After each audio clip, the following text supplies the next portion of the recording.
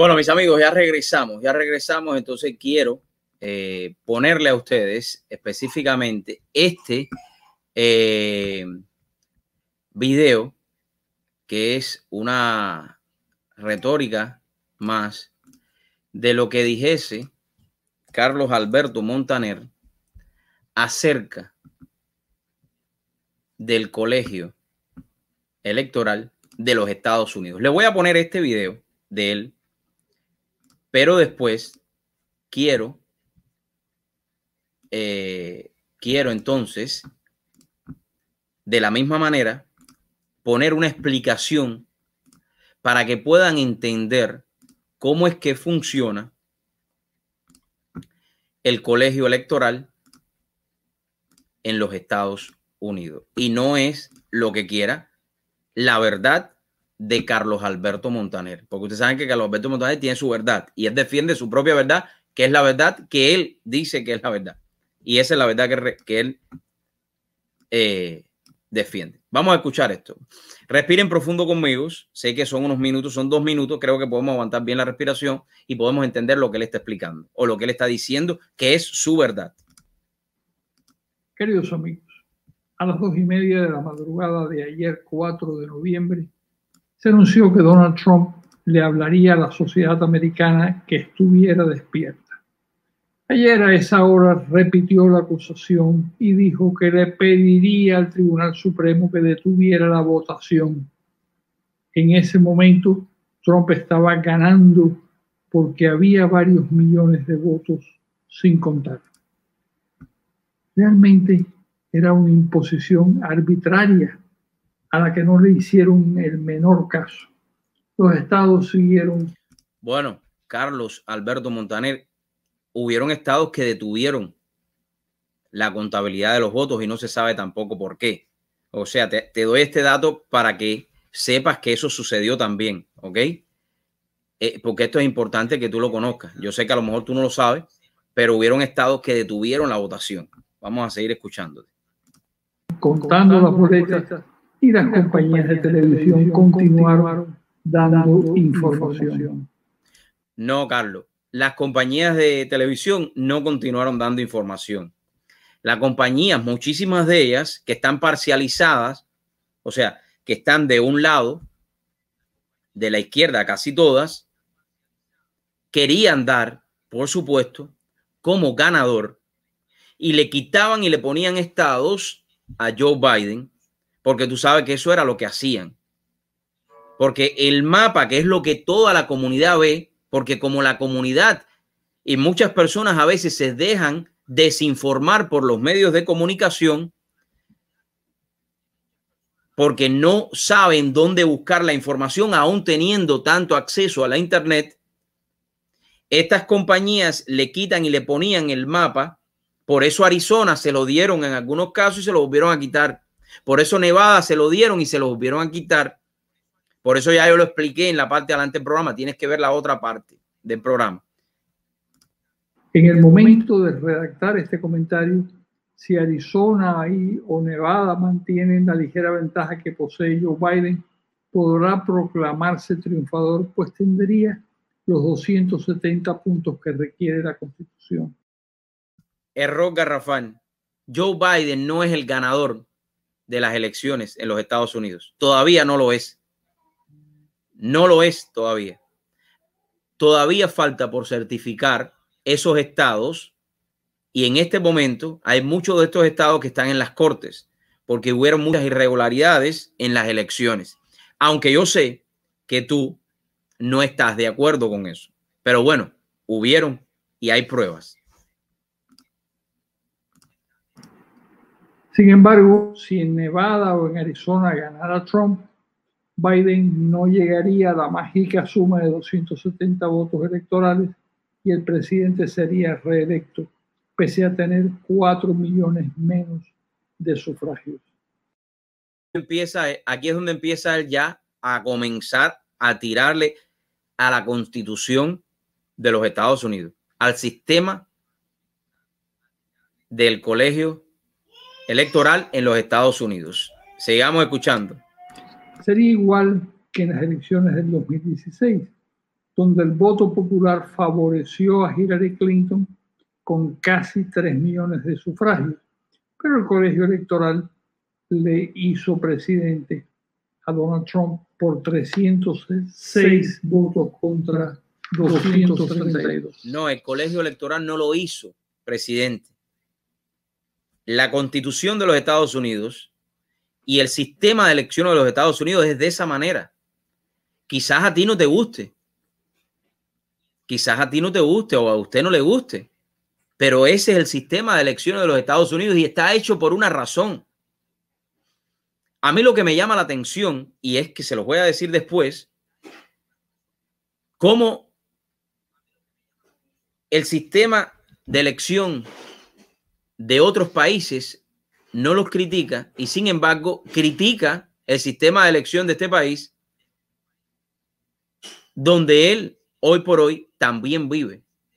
Pero bueno, él tiene todo el derecho de poder criticarlo. Continuemos escuchando. El colegio electoral es una rémora de cuando se creó Estados Unidos a fines del siglo XVIII.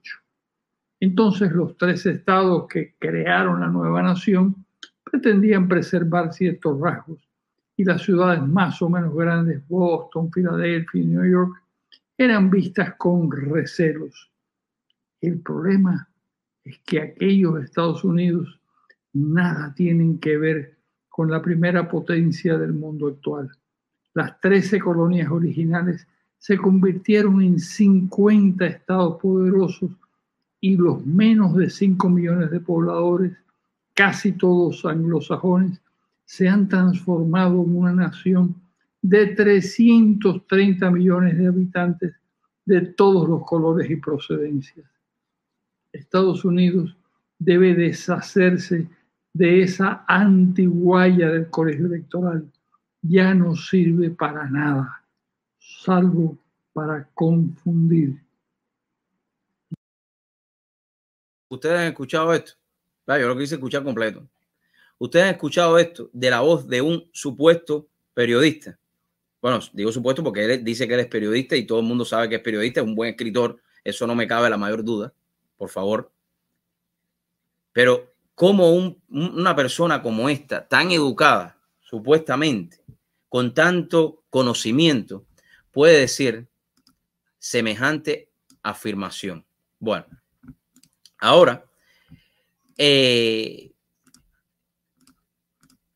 vamos a responderle a él con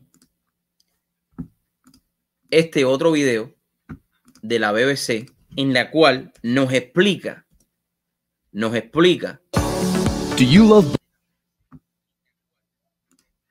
por qué el colegio electoral de los Estados Unidos es de esa manera. Y espero que ustedes lo puedan entender también, ¿no? Vamos para allá. Esto es una explicación reciente. Es una explicación reciente y creo que vale la pena que todos nos deleitemos con la explicación para que ustedes entiendan cómo funciona el sistema electoral de los Estados Unidos, que Carlos Alberto Montaner ahora también quiere cambiarlo porque dice que no funciona. Vamos para allá. Aquí lo tenemos. Vamos a escuchar de 6 minutos. O Joe Biden. ¿Quién se convertirá en presidente de Estados Unidos tras las elecciones este 3 de noviembre? Muchos dirán el candidato que gane más votos, pero en Estados Unidos no siempre es así. Entonces, ¿cómo se decide quién jurará como presidente de la democracia más poderosa del planeta el próximo 20 de enero?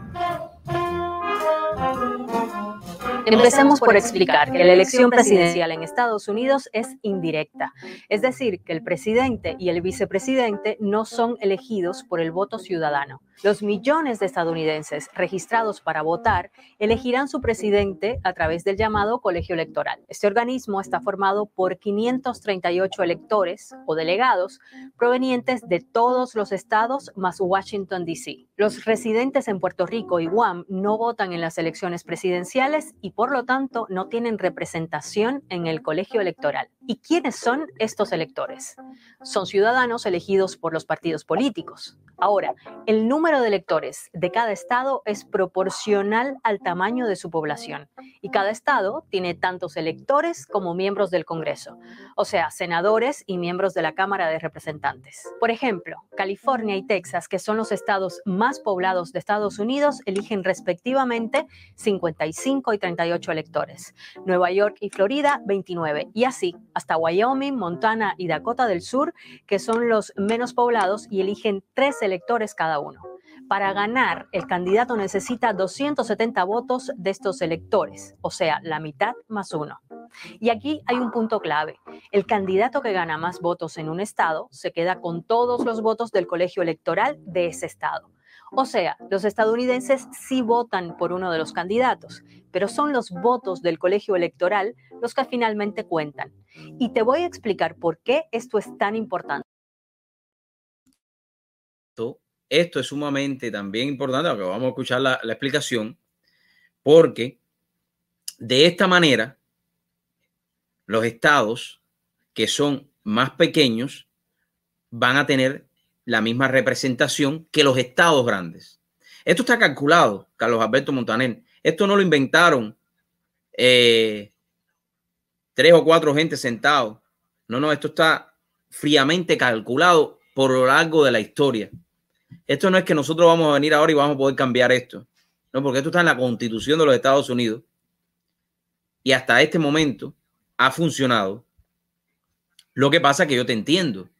Quizás en el 2016 tú querías que ganara Hillary Clinton y si hubiera sido por los votos electorales también, por los votos de las personas también hubiera ganado, pero perdió por los votos electorales. Y lo mismo sucederá o sucede con estas elecciones del 2020. En este caso, tenemos que esperar cuáles son los verdaderos resultados. Vamos a escuchar. Pero antes, ¿por qué la democracia más poderosa del mundo emplea este sistema electoral? Pues su origen se remonta a finales del siglo XVIII, cuando se fundó Estados Unidos. En esa época, una campaña electoral a escala nacional era prácticamente imposible, dado el tamaño del país y unos medios de transporte un tanto distintos a los de hoy. Cada uno de los estados que conformaban la Unión buscaba defender sus intereses. Por eso los padres fundadores rechazaron tanto la elección del presidente por el Congreso como la elección por voto popular directo. También porque temían que la gente iba a votar por su candidato local y así los grandes estados iban a tener más peso. Así que en 1804 entró en vigor la 12ª enmienda a la Constitución que introdujo el actual sistema. Pero volvamos a 2020 y veamos qué pasa después de que se cierren las urnas. Como te contaba antes, en la mayoría de los estados, el candidato que gana el 50% más uno del voto popular en ese estado se lleva los votos de todos los electores. Por ejemplo, en las elecciones de 2016, Trump obtuvo en Michigan unos 10,000 votos más que Hillary Clinton, pero eso le permitió llevarse todos los 16 electores de ese estado. Aunque, ojo, hay 2 excepciones. Maine y Nebraska, por ejemplo, dividen sus votos electorales en función de la proporción de votos que cada candidato obtenga, pero son estados pequeños con pocos votos electorales. Hay algunos estados que fielmente le dan su voto a un partido u otro. Digamos que están asegurados para uno u otro bando. Por ejemplo, Texas vota mayoritariamente por los candidatos republicanos desde 1980, mientras que California ha votado por los candidatos demócratas desde 1992. Nueva York es también azul o demócrata desde 1988. Pero hay otros estados, como por ejemplo Florida, que votó 2 veces por Bush, 2 por Obama y luego por Trump, que son considerados indecisos y donde es difícil predecir quién ganará hasta finalizado el recuento. Por esta razón, durante la campaña electoral, los candidatos concentran sus esfuerzos en esos estados que se pueden voltear a un lado o al otro. De ahí que los llamen estados péndulo o swing en inglés. Ganar electores allí se vuelve decisivo a la hora de definir el ganador de las elecciones. Unas semanas después, aunque ya se conoce el ganador, los miembros del colegio electoral se reúnen y votan por el candidato que más votos obtuvo en su estado. Técnicamente, estos electores no están obligados a votar por el candidato ganador en su estado, pero en los más de 230 años de historia de Estados Unidos hubo muy pocos casos de delegados disidentes y nunca fueron decisivos. Por cierto, el candidato que más electores ganó en la historia de las elecciones de Estados Unidos fue Ronald Reagan, que en 1984 logró 525. Ahora, ¿qué pasa si ninguno de los candidatos logra la mitad más uno de electores? O sea, la cifra mágica de 270. Es una opción remota, pero no imposible. En ese caso, los 435 congresistas de la Cámara elegirán al presidente y los 100 senadores elegirán su vicepresidente. Pero esto ocurrió una sola vez en la historia, en 1824. Hay que tener en cuenta que el 3 de noviembre también se vota por la renovación de la totalidad de la Cámara de Representantes y por 1/3 de los 100 escaños del Senado. Lo cierto es que en los últimos años este sistema electoral ha recibido críticas. Hay quienes lo consideran defectuoso e injusto porque dicen que no refleja la voluntad popular. En las elecciones de 2016, por ejemplo, Hillary Clinton obtuvo 3 millones de votos más que Donald Trump, pero fue el actual presidente quien entró a la Casa Blanca porque obtuvo más delegados. Lo mismo pasó en el año 2000 entre Al Gore y George W. Bush y en otras 3 ocasiones en el siglo XIX. Sin embargo, el proceso del colegio electoral está establecido en la Constitución. Cambiarlo requiere un largo proceso legislativo que involucra tanto al Congreso como a todos los estados. Y esto es algo que no parece que vaya a ocurrir en breve. Bueno, y para terminar, un dato curioso. Desde 1845, las elecciones en Estados Unidos se celebran el martes después del primer lunes de noviembre.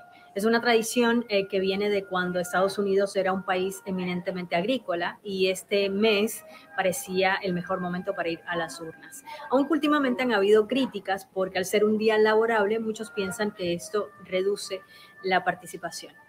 Bueno, gracias por haber... Una explicación que yo creo, fíjense que me puse a escucharla bien con todos ustedes. Una explicación que yo creo que si Carlos Alberto Montaner tiene alguna duda y él quiere poder cambiar la Constitución de los Estados Unidos, no lo va a poder hacer. Así que espero que haya entendido muy bien y espero que él siga trabajando en pos de poder cambiar la Constitución del país al cual él salió y al cual él siempre ha defendido y que tenga libertad, que es la isla de Cuba. Carlos, enfócate y sigue tratando de buscar la libertad del pueblo de Cuba. No critiques más a los Estados Unidos. Lo puedes hacer porque vivimos en libertad, pero creo que en tu posición deberías buscar muchísima más información antes de dar un criterio de esa manera o de esa magnitud. Porque cambiar el sistema de elección de los Estados Unidos, creo que a usted le queda muy grande. Bueno, voy a una pequeña pausa comercial y ya regreso con Zulito, un gran amigo mío que hoy estará hablando con nosotros de todo lo que está sucediendo de estas inundaciones. Él es fundador de Rapid Public Adjuster y ya les digo el número de teléfono 305-226-8600. Voy a una pausa y regreso con mucho más de True Show con Dariel Fernández. Compartan para que Carlos Alberto Montaner pueda ver lo que yo le respondí con la ayuda de esta amiga de BBC.